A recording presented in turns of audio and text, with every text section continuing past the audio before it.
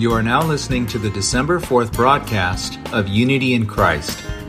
This hour, we have forgiveness, sermon, and the God of Abraham. First, let's begin with forgiveness.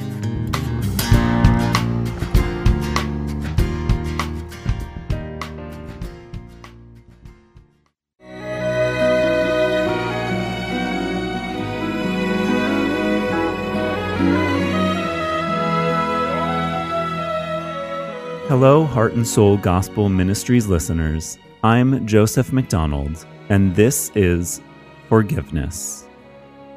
Those that realize they have been forgiven can forgive others, whereas those that have not experienced the grace of forgiveness by God may find it difficult to forgive others. A few weeks ago, we considered this aspect of forgiveness in the story of the slave who owed his master 10,000 talents. The story appears in Matthew 18.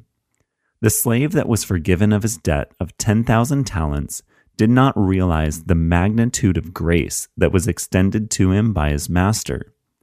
That was the reason why he failed to forgive his fellow slave who owed him 100 denarii, a minuscule sum compared to the one he was forgiven. How about you? Have you forgiven others who committed an offense against you? If you have not forgiven others, you may have to ask yourself this question: have I been forgiven by God for my debt? As we mentioned above, if you have been forgiven by God, you can forgive others. If you find it difficult to forgive others, you have to examine yourself whether or not you have truly been forgiven by God, and whether you realize the magnitude of debt that you were forgiven for. How does one know whether he or she has been forgiven by God? If you just think, "I am forgiven," in your heart, would that constitute being forgiven? Let us turn to the Word of God, and we shall consider how to figure out whether we have been forgiven by God. In Luke 7, there's a scene where Simon the Pharisee invited Jesus to a dinner gathering at his house. In that scene also appears a woman who was a sinner. She heard Jesus was in Simon's house, and she came to see Jesus. When she met Jesus, she openly demonstrated her love for Jesus. She held an alabaster jar of perfume, and standing behind Jesus, weeping, she began to wet his feet with her tears. She wiped his feet with her hair and began kissing his feet. She then broke the vial of perfume and poured it on Jesus' feet. Simon the Pharisee then came to this conclusion that Jesus was not a real prophet. He believed a real prophet would not allow for a sinful woman like her to touch him this way. Simon said in Luke chapter 7, verse 39, "Now, when the Pharisee who had invited him saw this, he said to himself, 'If this man were a prophet, he would know who and what sort of person this woman is who is touching him, that she is a sinner.'" In Luke 7, verse 40 through 42, we find Jesus pressing on Simon with a question, defending the sinful woman. And Jesus responded and said to him, "Simon, I have something to say to you." And he replied, "Say it, teacher." A moneylender had two debtors. The one owed 500 denarii and the other 50. When they were unable to repay, he canceled the debts of both. So which of them will love him more? How would you reply to Jesus if you were Simon? Which one loved more? One owed 500 denarii, and the other owed 50 denarii. It would be reasonable to think that the person had been canceled more debt would love more. Simon the Pharisee also thought that way, and so he answered that way, and Jesus said to him, "You have judged correctly." Jesus then brought the matter to a close in Luke chapter 7, verse 47, when he said, "For this reason I say to you, her sins, which are many, have been forgiven, for she loved much. But the one who is forgiven little loves little." Jesus is telling us that the amount of our love for him is in proportion to the size of our sins that we have been forgiven. If I have been forgiven a lot, I would love Jesus a lot. If I have been forgiven a little, I would love Jesus a little. What do you think? What should you look for when you want to gauge how you have been forgiven by God? Indeed, the way to find out whether I have been forgiven is to ask myself how I love Jesus. If I love Jesus a lot, I have been forgiven a lot. If I love Jesus a little, I think I have been forgiven a little. There are two people in this parable, Simon the Pharisee and a sinful woman. Did Simon the Pharisee really have less sin than the sinful woman? At a casual glance, it seems Simon should be less sinful than the woman. He is a Pharisee, and the Pharisees are known to be pious, while the woman was a sinful woman, and her sinfulness seemed to be acknowledged by the others in that scene. However, it is not that simple. The Pharisee displayed piety outwardly, but inside they were corrupt. They showed themselves off as a righteous person and took pride in being the keepers of the law. They presented themselves in various rituals, offering sacrificial gifts at the altar, fasting, offering charity to the poor, and praying in front of people. They wanted to look different from others, and they wanted to be praised by the people. Jesus called these Pharisees a blind guide and a hypocrite.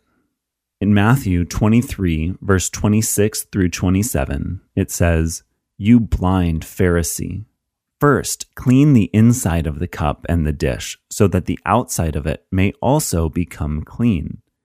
Woe to you, scribes and Pharisees, hypocrites!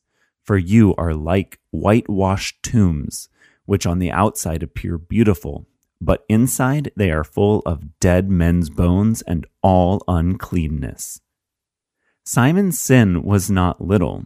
He did not realize the magnitude of his sin inside of him. He thought maybe he had a little bit of sin, and he just needed to take care of that small amount of sin. In contrast, the woman knew her sins were huge. The scripture does not tell us exactly what sins she committed or how grave her sins were. We just know that Jesus acknowledged her sins and forgave her of her sins. The key point of departure here is that she already knew and realized how heavy her sins were. How much sin do you think you have been forgiven for? How heavy was your sin? Have you loved Jesus as much as the sins that you have been forgiven? This week, reflect upon the magnitude of your sin compared to the forgiveness that Christ has given for you. That's all for today. We will continue to discuss what the Bible teaches us about forgiveness next week.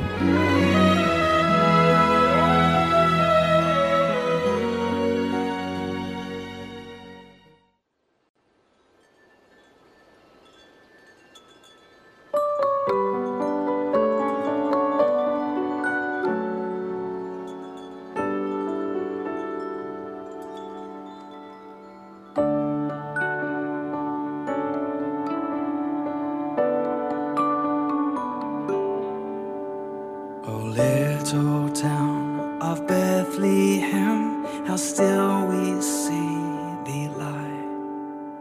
Above thy deep and dreamless sleep, the silent stars go by. Yet in thy dark streets shineth the everlasting light. The hopes and fears of all the years are met in thee tonight. And the glory of Christmas is the glory of Christ. And the glory of Christmas is the story of his love. O holy child of Bethlehem, descend to us, we pray. Cast out our sin and enter in, be born in us today.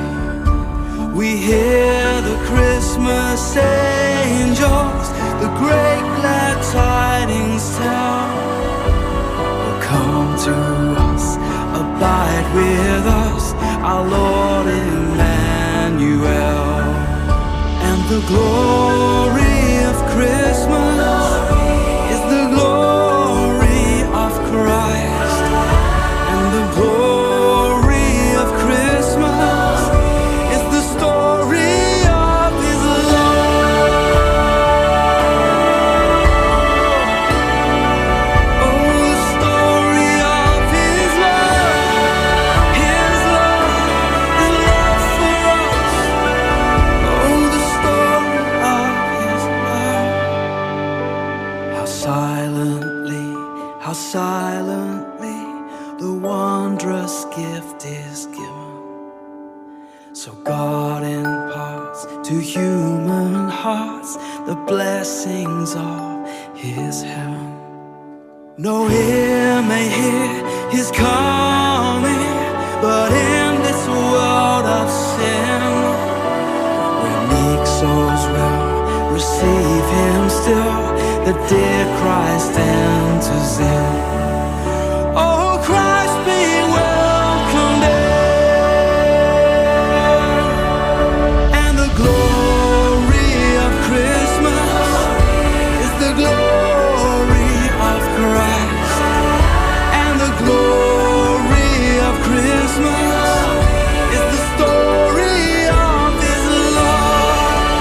Oh, the glory of Christmas is the glory of Christ. Oh, the glory of Christmas is the story of His love.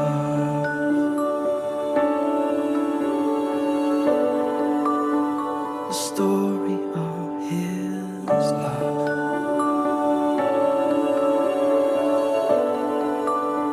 The story of His love.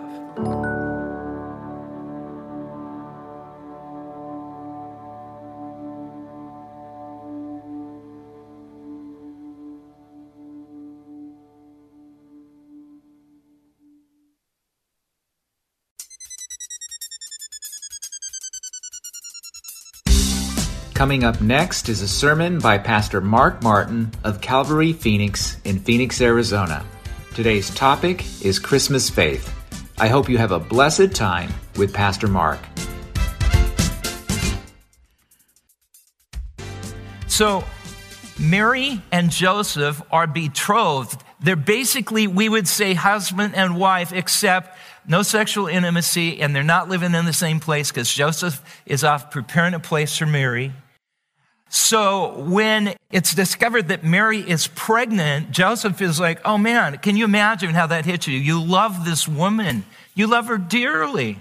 You're looking forward to having this family. You're looking forward to things going on. And now, what are you going to do? She's committed adultery. So Joseph, being a righteous man, he could have brought it public. He could have wanted the law enforced. The woman caught in adultery, it would be punishment by stoning. He could have done, but Joseph being a righteous man, he says, I'm just going to put this away quietly. I don't want to draw attention to her sin because I'm not the father of this kid. And so, with all that going on, look what happens in verse 20. And as he considered these things, behold, an angel of the Lord appeared to him in a dream, saying, Joseph, son of David, do not fear to take Mary as your wife, for that which is conceived in her is from the Holy Spirit. She will bear a son, and you shall call his name Jesus, for he will save his people from their sins. All this took place to fulfill what the prophet said, and Isaiah said this, behold, the virgin shall conceive and bear a son, and they shall call his name Emmanuel, which literally means God with us. When Joseph woke from sleep, he did as the angel of the Lord commanded him. He took his wife, but he knew her not until she had given birth to a son, and he called his name Jesus. So Joseph, a righteous man, a godly man, and he's visited by an angel that, let me reassure you, Mary hasn't done anything wrong. What's going on is fulfillment of all the scripture promises concerning the Messiah's return to the earth. Those going all the way back to the book of Genesis, where there's a promise of the Messiah coming to redeem us. Now we're introduced to Mary in Luke chapter 1. So let's go to Luke chapter 1 and we'll start with verse 26. Luke chapter 1, verse 26. Matthew, Mark, Luke, a couple books over to the right. Luke chapter 6. In the 6th month, verse 26, the angel Gabriel was sent from God to a city of Galilee named Nazareth. Now, the angel Gabriel is the angel that the Lord uses to give good news. Archangel. Very big responsibility. And he gets to be the guy who I'm respect of, these, the angelic spirits. But you have to understand, he gets to bring the good news. Always his job. He has a fun job, maybe. In the 6th month, the angel Gabriel was sent from God to a city of Galilee named Nazareth. This time it's probably about 5 or 6 acres, maybe 10 acres, 50 people. It's a very small village. And if you've ever lived in a small town, everybody knows everybody else's business, right? Angel came to a virgin betrothed to a man whose name was Joseph of the house of David, and the virgin's name was Mary. And he came to her and he said, "Greetings, O favored one, the Lord is with you." But she was greatly troubled at the saying and tried to discern what sort of greeting this might be. And the angel said to her, "Do not be afraid, Mary, for you have found favor with God." Unbelievable. She's probably 13 to 15 years old. Now, that's not weird in that time for young people to marry early. Life was shorter. It's just not uncommon. It wouldn't be uncommon for her to be helping her mom run the house when she's 10, all right? So she's mature in that way. And of all the people in the world, in all time, to choose to be the earthly mother of the Messiah, it's this young girl, Mary. And now Mary's thinking, wait, how can this be? I'm a virgin. I'm betrothed. Joseph and I haven't come together. How is this going to happen? The angel said to her, "The Holy Spirit will come upon you, and the power of the Most High will overshadow you. Therefore, the child to be born will be called Holy, the Son of God. And behold, your relative Elizabeth in her old age has also conceived a son. And this is the 6th month with her, who is called barren, for nothing will be impossible with God." And Mary said, "Behold, I am the servant of the Lord." What obedience and humility, right? "Behold, I'm the servant of the Lord. Let it be done to me according to your word." And the angel departed from her. Lord, this is impossible. Lord, I can already see the ramifications to this are going to be extremely serious. People are going to think that Joseph is going to think that joy, and yet it's a bittersweet moment, isn't it? But she said, "You know what? Whatever your will is, basically. Behold, I'm your servant. Whatever God wants to do, I'm here to do it." What if God asked you to do something that put you on the spot? What if God asked you to do something that made you very uncomfortable or might even cause you to be shamed? I just want to say, for the rest of her life, Mary experienced shame and derision for bringing what people would call for decades an illegitimate son into the world. When they were trying to hit Jesus the hardest, they would call him illegitimate. You're an illegitimate son. It just never ended, this stuff. You can imagine, like I said, living in this tiny village, how nobody would have anything to do with you. Nobody would talk to you. Your parents didn't understand. Well, it's not me, it's the Holy Spirit. How can this be? I still don't understand that, do you? I don't understand how the Holy Spirit overshadowed her. I don't understand that. It's miraculous. Mary, so faithful and so trusting when everybody would look at her really would be so shameful.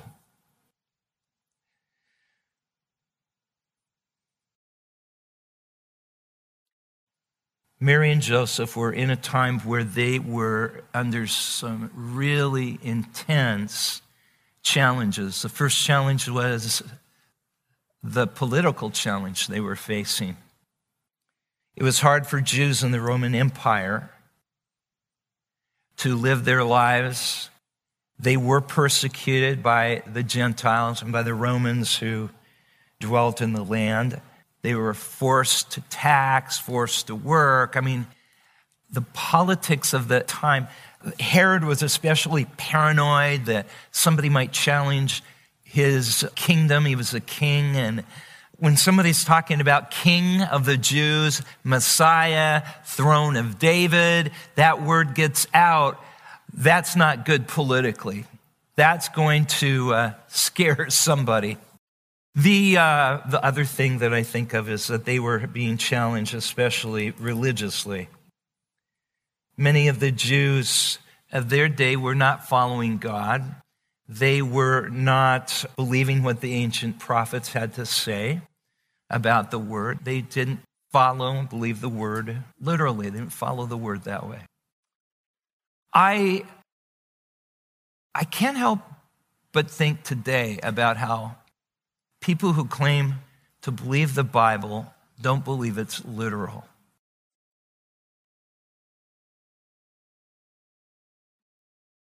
People choose to believe some things are literal and some things are figurative, kind of based on their philosophy and what they might want the word to say. For instance, the Bible says, and I know I might sound like a dinosaur saying this, but I want to point this out. The Bible says there was a worldwide flood. And there's a fossil record of this and all, but many believers believe the Bible, but it's not to be taken literally as a worldwide flood. It was a localized flood, and it affected people, and so what's recorded was really the record of a localized flood. It was just kind of exaggerated. The Bible says the world was created in 7 days. Literal 24-hour days. Because the word for day that's used for each day is a day, yom in Hebrew. Yom means 1 24-hour day. It doesn't mean an age. There's a different way that you could say first age, second age, third age in a longer period of time. But it uses this term, 24-hour day, yom. But because of evolutionary hypothesis, some believers have tried to, let's squeeze in what science supposedly says. And you got to remember that science, even evolutionary science, is evolving all the time. It's not what it was when Darwin said something about it. It's changed, keeps changing. Now, some evolutionists, they're called theistic evolutionists. They believe, okay, we are to the point that this just couldn't have started all by itself. There had to be a beginner. So they're called theistic evolutionists. But our presupposition is we can't take what the Bible says literally. It couldn't be. It just couldn't be. So those are day ages. It's just a figurative thought that God created everything. And so the Jewish mind, it meant in a week. That there was an Adam and an Eve. Well, God started life. And eventually there was mankind as we know it. But man evolved after God started the spark of life. Well, the only problem with that is if there wasn't an Adam and Eve, then there wasn't a garden, there wasn't sin. We don't have a sin problem and we don't need a savior. I mean, just so many things that are important to the plan of salvation just fall away. Now, this is an important point. Jesus believed in a literal flood, worldwide flood. He talks about it. Jesus believed in a literal the six-day creation. Jesus believed that there was an Adam and an Eve and that they sinned. The things that many people are taking figuratively, the Bible speaks of as literal. And my concern is, where does that stop? Who makes the decision as to what's literal and what's figurative, huh? I mean, is there a committee someplace?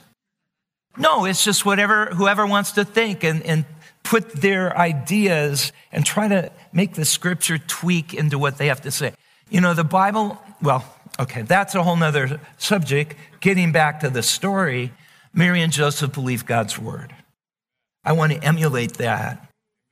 The way that they were able to withstand the pressures of the culture upon them, and the way they were able to move forward through this experience that we call Christmas, was they believed God's word. They didn't doubt. They trusted what God said, and they believed that it was true. The Messiah would come literally to the earth, literally into the world. There were many Jews who didn't believe that. But Jesus came literally into the world. And when he says he's coming back literally to the world, I can expect that he is going to do the same thing. He's literally going to come back. But there are many, amen. But there are many people, even in the religious world now, who have a tough time believing God's word to them. For instance, here's a very great man, a godly man, one of God's men, his priests. And we read about him in Luke chapter 1. And look at we'll start with verse 5. We're introduced to a man named Zechariah. He is Mary's Aunt Elizabeth's husband. Zacharias was a priest. And once in a lifetime, a priest had the opportunity to minister to God in the holy place of the holy temple in Jerusalem. Let me look. We'll start this in verse 5. In the days of Herod, king of Judah, there was a priest named Zechariah of the division of Abijah, and he had a wife from the daughters of Aaron, and her name was Elizabeth. Priests could only marry women who were also in the tribe of Levi. Now, within the tribe of Levi, there were 24 divisions, 24 priestly divisions in the family of the tribe of Levi. One of them was the division of Abijah. You can see it. It's listed in the Old Testament. So Zechariah was of the division of Abijah. So his name actually would be Zechariah Abijah. Now, there were, I believe, 13,000 priests who qualified to serve in the temple in Jerusalem. But obviously, 13,000 men could never minister at one time in the holy temple.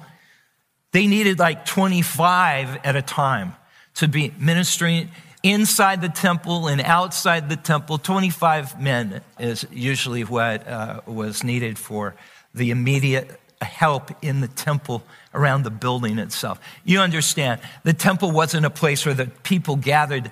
The people's worship was outside. It was outside in different courts around the temple. But then the priests could come in and they could minister in the temple, which had two big rooms, basically. One room was called the holy place. And in that room, there was 3 pieces of furniture. There was the menorah, that 7-branch candlestick, a huge menorah that needed to be constantly maintained so it didn't run out of oil. It was supposed to be burning forever, an eternal light. Then in the middle, in front of this huge curtain that separated the Holy of Holies, where the Ark of the Covenant and the 10 Commandments were, from the holy place was an altar of incense. So this huge veil, that was the veil that was torn in two when Jesus died and said, "It is finished." And that would have been the veil that Zechariah was going to be standing in front of as he was putting incense on that altar. And then on the other side, across from the huge menorah, was a table that the holy bread was kept on, and it was offered to the Lord. So you needed priests to take care of the lamp. You needed priests to take care of the bread, baking it, keeping it on the table, and priests to prepare the incense and to burn the incense twice a day in the temple. So how do you get 13,000 people in there? Well, they couldn't. Many of them could never expect or even hope in a lifetime to ever get to have that special privilege. So what they did was each of these different divisions would have an opportunity to send 25 priests to the temple to serve. Now, the way division of Abijah was, they had about 350 priests. Still, that's too many, right? So how do you get 25 out of their 350? Well, they put all the priests' names in a box. They're called lots. They would pull out the names, and they would read the name, and they believed that it was the Lord's choosing and not, some favoritism. It would be the Lord that would cause the right names to be drawn. I said you could live your whole life as a priest and never have that privilege. Apparently, Zechariah had lived, he's very old, and it's never happened to him in his life. And so, can you imagine his excitement when his name was drawn? And for 2 weeks, did I tell you they would go for 2 weeks to minister in the temple? So they would be there 2 weeks. That was all the time they had because they kept this rotation going. So for 2 weeks, he would be there ministering to the Lord. And he was given the task of offering the incense twice a day there before the Lord. I can't imagine how excited he was. Now my life is complete, you can imagine. Well, let's read on with that background. Both Elizabeth and Zacharias were righteous before God, verse 6, blameless in all the commandments and statutes of the Lord. But they had no child because Elizabeth was barren, and both were advanced in years. Now, while he was serving as priest before God, when his division was on duty. So you know what that is all about now, right? I told you a whole lot there's a phrase. So while he was doing this, he's offering the incense. One more thing, one more piece of background. After that incense, first in the morning, then in the evening, once you had put the incense on the altar, you came out, and the crowds would be worshiping morning and evening there in front of the temple. And you, standing at the top of the temple steps, would raise your hands and you bless the people with the priestly blessing. The Lord bless you and keep you. The Lord make his face to shine upon you. The Lord lift his countenance upon you and give you his peace. That would be the priestly blessing pronounced twice a day on worshipers in the temple. That was an important part. So while he was serving as priest, and his division was on duty, according to the custom of the priesthood, he was chosen by lot to enter the temple of the Lord to burn incense. And the whole multitude of the people were praying outside at the hour of incense. And there appeared to him an angel of the Lord standing on the right side of the altar of incense. And Zechariah was troubled when he saw him, and fear fell upon him. But the angel said to him, "Do not be afraid, Zechariah, for your prayer has been heard, and your wife Elizabeth will bear you a son, and you shall name him John. And you will have joy and gladness, and many will rejoice at his birth." I just want to digress and say something. I want you to look again at the end of verse 15. It says, he will be filled with the Holy Spirit even from his mother's womb. Before he's born, he is a person who can be filled with the Holy Spirit. The Bible teaches here and other places by indirectly at this point, that child not yet born is a person that the Holy Spirit can come upon before they're born. Jesus is called that holy thing when he's just being conceived. At conception, there's life. So think about these things. It's important to think about these things. And Zechariah was troubled. Fear came upon him. He says, you're going to have a son, name him John. He's going to be filled with the Spirit, even from his mother's womb. He's going to turn many of the children of Israel to the Lord their God. Verse 18, and Zechariah said to the angel, how shall I know this? For I am an old man and my wife is advanced in years. Not the thing to say. You just ruined the party, okay? Gabriel was offended, all right? I've never heard an angel say anything like this, except here.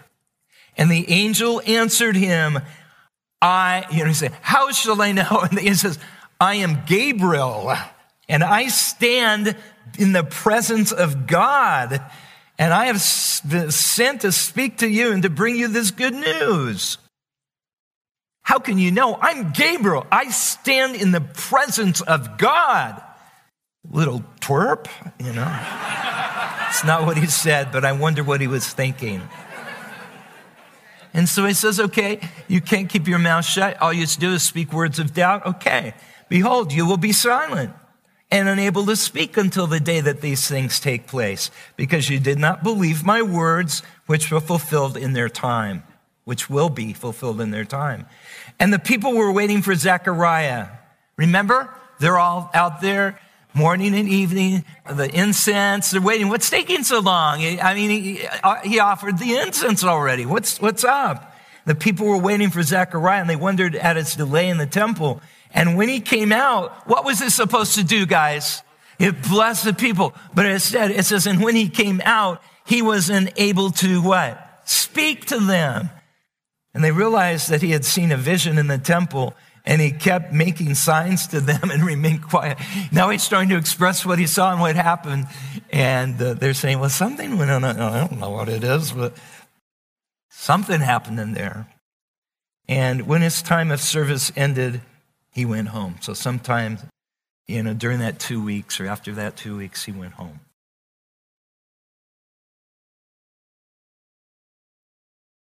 Not only did Mary and Joseph believe God's word and put their faith and trust in God's word, they faithfully lived for the Lord. They were faithful in a time when people were unfaithful. They were faithful in a time to obey God, to please God. Joseph was called a righteous man. Remember, God said, Joseph, God has seen you're a righteous man. The word righteous there is a word tzaddik. Think of the sound pizza, tzaddik. Tzaddik means righteous. If you're called a righteous man, you're a tzaddik. It's a blameless person. If you're a Gentile and a Jew calls you a tzaddik, that is an extreme compliment. I've had that happen twice, where a rabbi and another Jewish guy has called me a tzaddik. I thought, well, talk to my wife, but, it's a compliment. God says, you're a righteous man. You're a godly man. He lived his life to please God. And Mary also had this intense heart for God. She says, God, whatever you want for me, I'll do. What has God spoken to you, gang, that God might want you to do? But you're saying, if I move forward, it might make me look crazy. It might bring shame on me. My family might think, what are they going to think about me? Don't let that stop you from moving forward with the plan that God has for you. Don't let it be botched up by a lack of faith. And they continue to keep their faith in God. This is important, even when they didn't understand what God was doing. They kept keeping their faith in God, even when they didn't understand what God was doing. Faith is not knowing. Faith is not seeing. Faith is not understanding. But faith is trusting God for what you don't know. Trusting God for what you don't see. Trusting his word. If he's told you something, believe it. The check is written. Go cash it. You can count on it. God's promises are as sure as his word. Mary and Joseph, they trusted God, and they considered with God, all things are possible. I don't know what's happening right now. I don't know why it's happening. I don't know when it's going to stop. But God, I trust you. And sure enough, after a while, say for Joseph's sake, Joseph saw, God, you have a plan in all of this. God, your plan was that you were going to appoint me to be the earthly custodian for the Son of the Most High. What a privilege, God. Forgive me for even thinking anything else.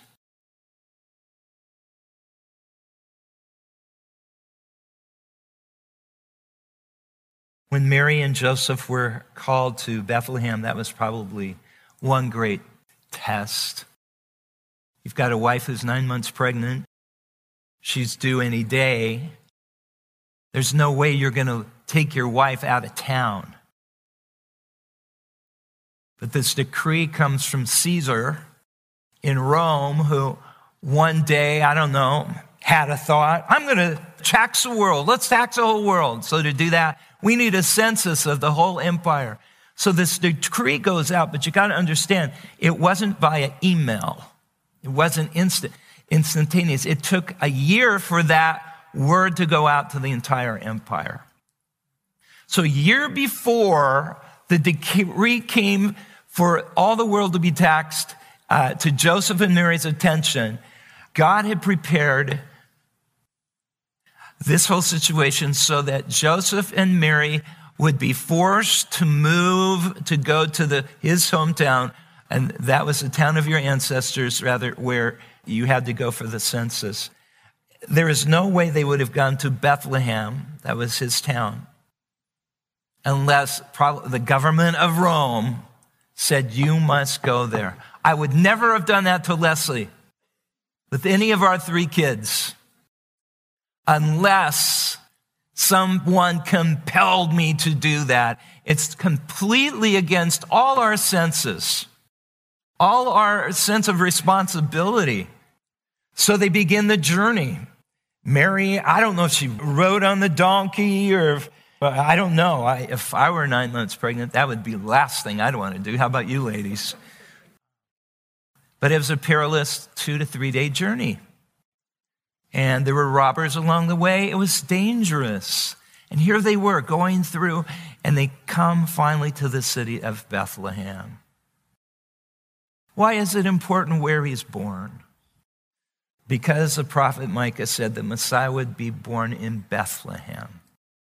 So God had to get this 9-month pregnant wife from the wrong town for the Messiah to be born to the right place for the Messiah to be born. And he used ungodly man thousands of miles away to make a decree. That is the providence of God, isn't it?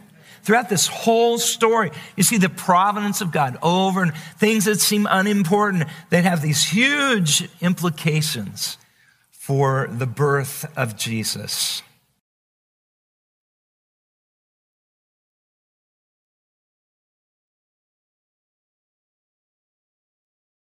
I also see in them the example of obedience. I don't think I ever thought of the Christmas story as much as I do right now as an example of obedience. Obedience means submission. Both Joseph and Mary, they submitted to God. God asked them to do hard things. They did what God asked them to do. Here's something I read that I want to share with you. Well, this Christmas story is one of obedience. It tells of how a young woman, likely really a girl by today's standards, received a call from God to take on what at that time must have seemed like the biggest responsibility ever. And it tells a story of a man who could have used many social conventions under the Jewish law to cast aside this girl, but instead listened to what God directed him to do. The woman, of course, was Mary. The man was Joseph. And both in their own way chose obedience that at times must have brought them discomfort and perhaps some pain. But their willingness to listen to God provided all of us with the greatest gift of all, the Savior who delivers us from sin and death. To sum it up, we get eternal benefit from these two people being willing to say yes to God. Their obedience paved the way for us to be saved from our disobedience. Your obedience to God, it may have a ripple effect. You may have no idea all the people that you will affect by simply obeying God and doing the things God tells you to do. In his word, you do what God says. And if he tells you expressly in some other way you felt led to do it, you do it. Who knows the effect that you're really having? You'll only see that when you stand in heaven. And God says, look what that did when you did what I asked you to do. I believe that from the story, we can pull out 4 things. And I want you to leave you with these. Believe and trust God's word. Don't doubt it. Don't try to change it. Believe what it says. Live for the Lord, not for yourself. It's very important that you live for God and not for yourself. Trust God for what you don't understand right now. Trust God. If you can't figure it out, trust God. You get worried, it's not going to help you. Trust God. Obey God's word. That's the Christmas story handed out to all of us. It's like God saying, okay, you can be an extension of Joseph's and Mary's life if you do these things. Let's pray. Father, we thank you for your word and for Jesus, our Savior. We thank you that through your word comes eternal life, and also through your word comes faith. Through your word comes encouragement. And we ask that we would leave doing what you say, hearing comforting words. Fear not, I'm with you. Being encouraged by what you say, being obedient to what you ask us to do. In Jesus' name we ask and thank you. And everybody said, amen, amen. God bless his word.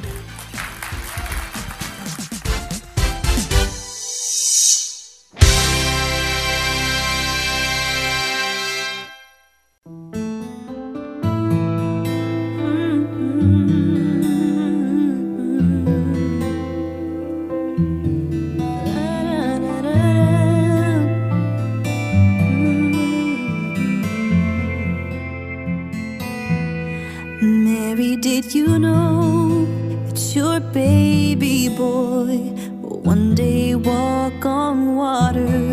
Mary, did you know that your baby boy will save our sons and daughters? Did you know that your baby boy has come to make you new? This child that you've delivered will soon deliver you. Mary, did you know that your baby boy will give sight to a blind man? Mary, did you know that your baby boy will calm the storm with his hand? Did you know that your baby boy has walked where angels trod? And when you kiss your little baby, you've kissed the face of God. Mary, did you know?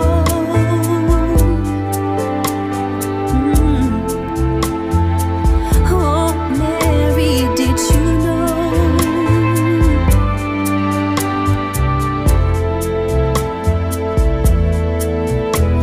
The blind will see, the deaf will hear, and the dead will live again. The lame will leap, the dumb will speak, the praises of the Lamb. Oh, Mary, did you know that your baby boy is Lord of all creation? Mary, did you know that your baby boy would one day rule the nations? Did you know that your baby is heaven's perfect lamb. The sleeping child you're holding is the great I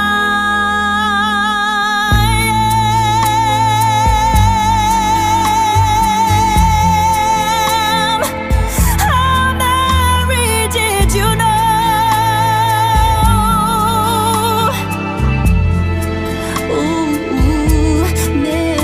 Did you know?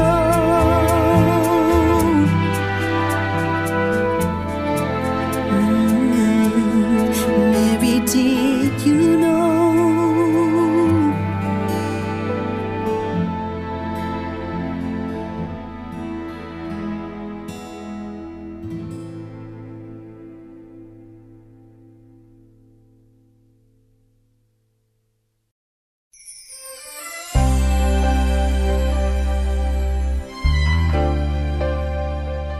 You are now listening to Unity in Christ, the English hour of our broadcast program.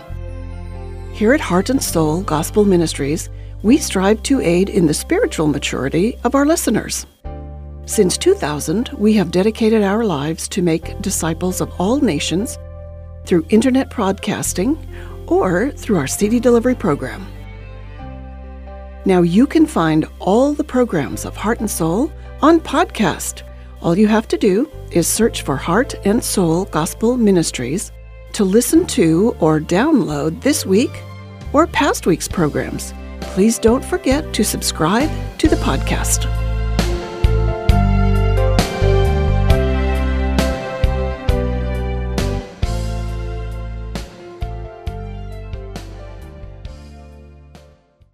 The following program is called The God of Abraham.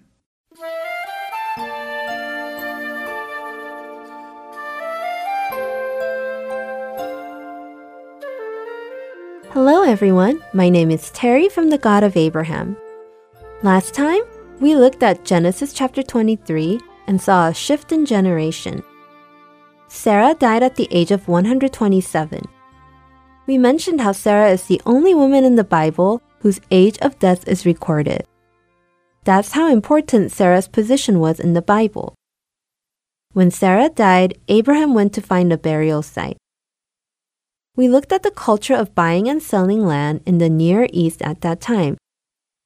Abraham seemed a little frustrated as the Hittites made it sound like they would just give him the land but ended up negotiating for a long time. When they mentioned 400 shekels, Abraham paid the money right away. The Hittites called out a high price of 400 shekels since they thought Abraham would consider 400 shekels too expensive and tried to lower the cost. However, Abraham didn't say a single word and bought the land for the entire price. At that time, 1 acre of land was worth 4 shekels. The land Abraham bought was about 10 acres, so 40 shekels would have been a suitable price. However, Abraham gave 10 times that cost without any complaint. It seems like Abraham was not interested in buying the land for a low price or the right price. Abraham was only interested in buying Sarah's burial site in a lawful way without considering the amount of cost.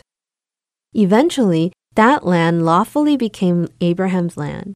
It was a land bought with money. This land became an important and symbolic place in Israel where Abraham and Sarah, Isaac and Rebekah, and Jacob and Leah were buried. This land belonged to Abraham and his descendants. After Sarah's burial, chapter 24 starts by saying Abraham was now very old. Chapter 24 is about elderly Abraham preparing a wife for his son Isaac. We mentioned that this is the longest story in the book of Genesis. It's because the story of Isaac's wedding has a very important meaning. The institution of marriage contains God's amazing mystery. In the beginning, God created people. After God made them into man and woman, He defined what a marriage is. In Revelation, which is the last book in the Bible, the wedding banquet of God's Son, Jesus the Lamb, appears. It's the wedding of Jesus and the church His bride. Therefore, a wedding contains a blueprint of salvation. In Ephesians chapter 5 verse 32, the apostle says the mystery is profound. Therefore, when we look at Isaac's wedding, we can see the relationship between the church members and Jesus the groom. We'll continue to look into this story. Last week, we saw how Abraham sent his trusted servant to his hometown to bring a bride for Isaac. The servant asked, "What if the woman is unwilling to come back with me to this land? Shall I then take your son back to the country you came from?" Then Abraham said, "Make sure that you do not take my son back there." Then Abraham said something very important. He said, "Since God promised this, the promise will be fulfilled. Therefore, a bride who doesn't follow you here is not the bride God has chosen." We can see how Abraham trusted God wholeheartedly and had discernment based on God's word. Abraham really appears to be the father of the faith now. This elderly servant did as Abraham willed and took 10 servants with him to the city of Nahor in Mesopotamia. Then he said a very specific prayer to God.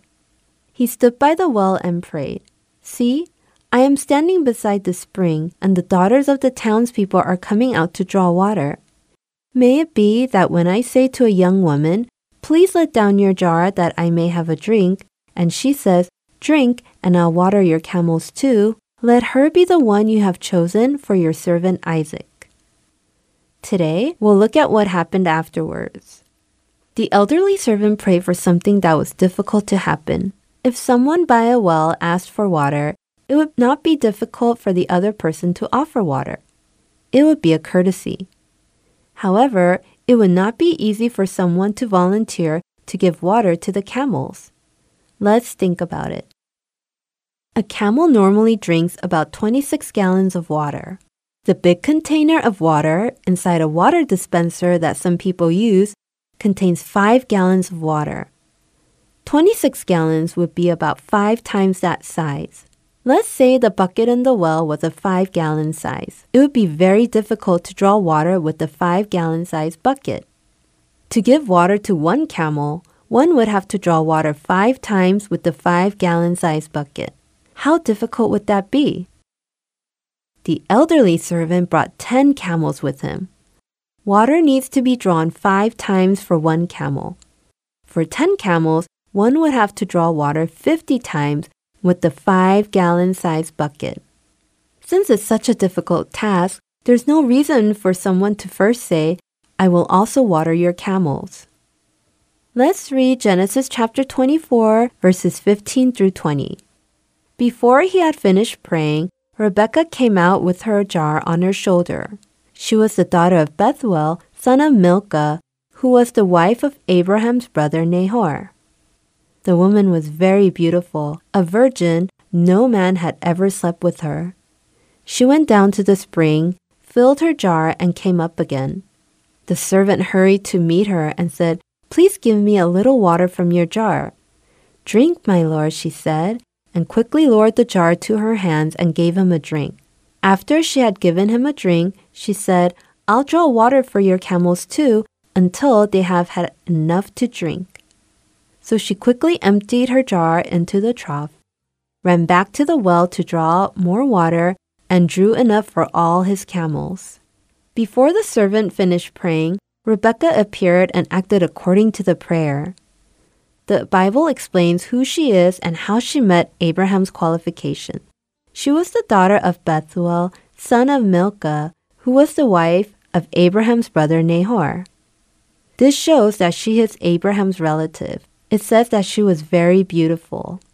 In Hebrew, this translates to Meod Tobot.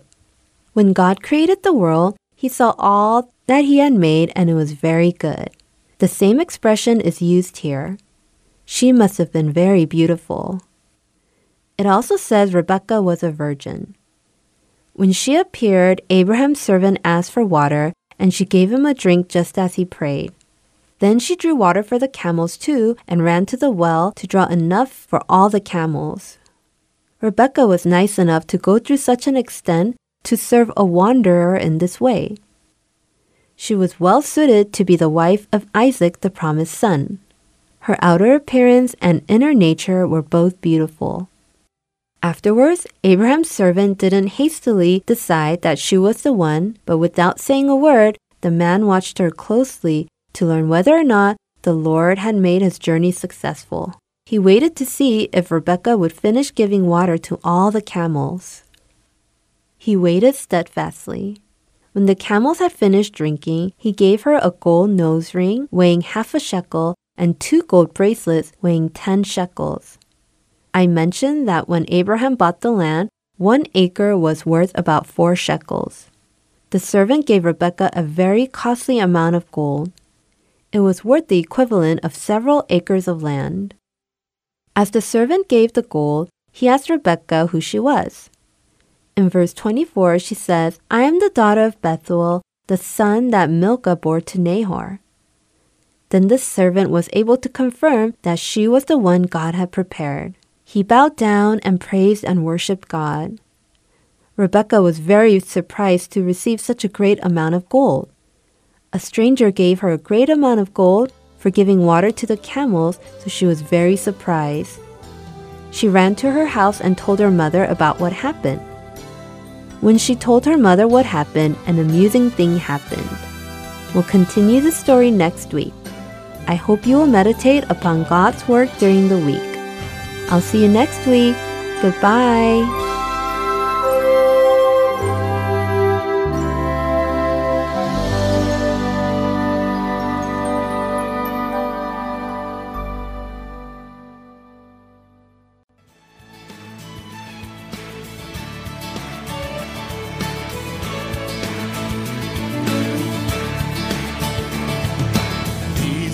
The days of Elijah, declaring the word of the Lord.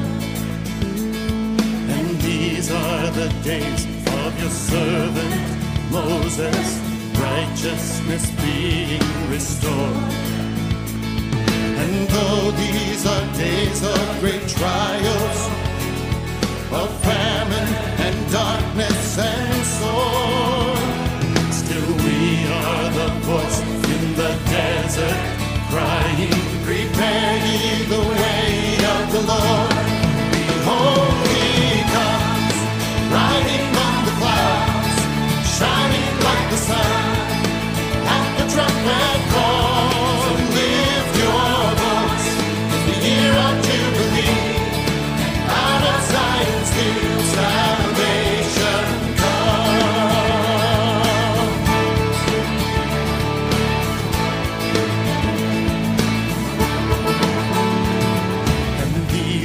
The days of Ezekiel, the dry bones becoming as flesh. And these are the days of your servant David, rebuilding a temple of praise. And these are the days of the harvest, the fields are whitening the world. Laborers in your vineyard, declaring the word of the Lord. Behold, he comes, riding on the clouds, shining like the sun, at the trumpet call. So lift your voice, it's the year of Jubilee, out of Zion's hill salvation comes. Behold, he comes, riding on the clouds, shining like the sun, at the trumpet call. So lift your voice, it's the year of Jubilee, out of Zion's hill salvation comes.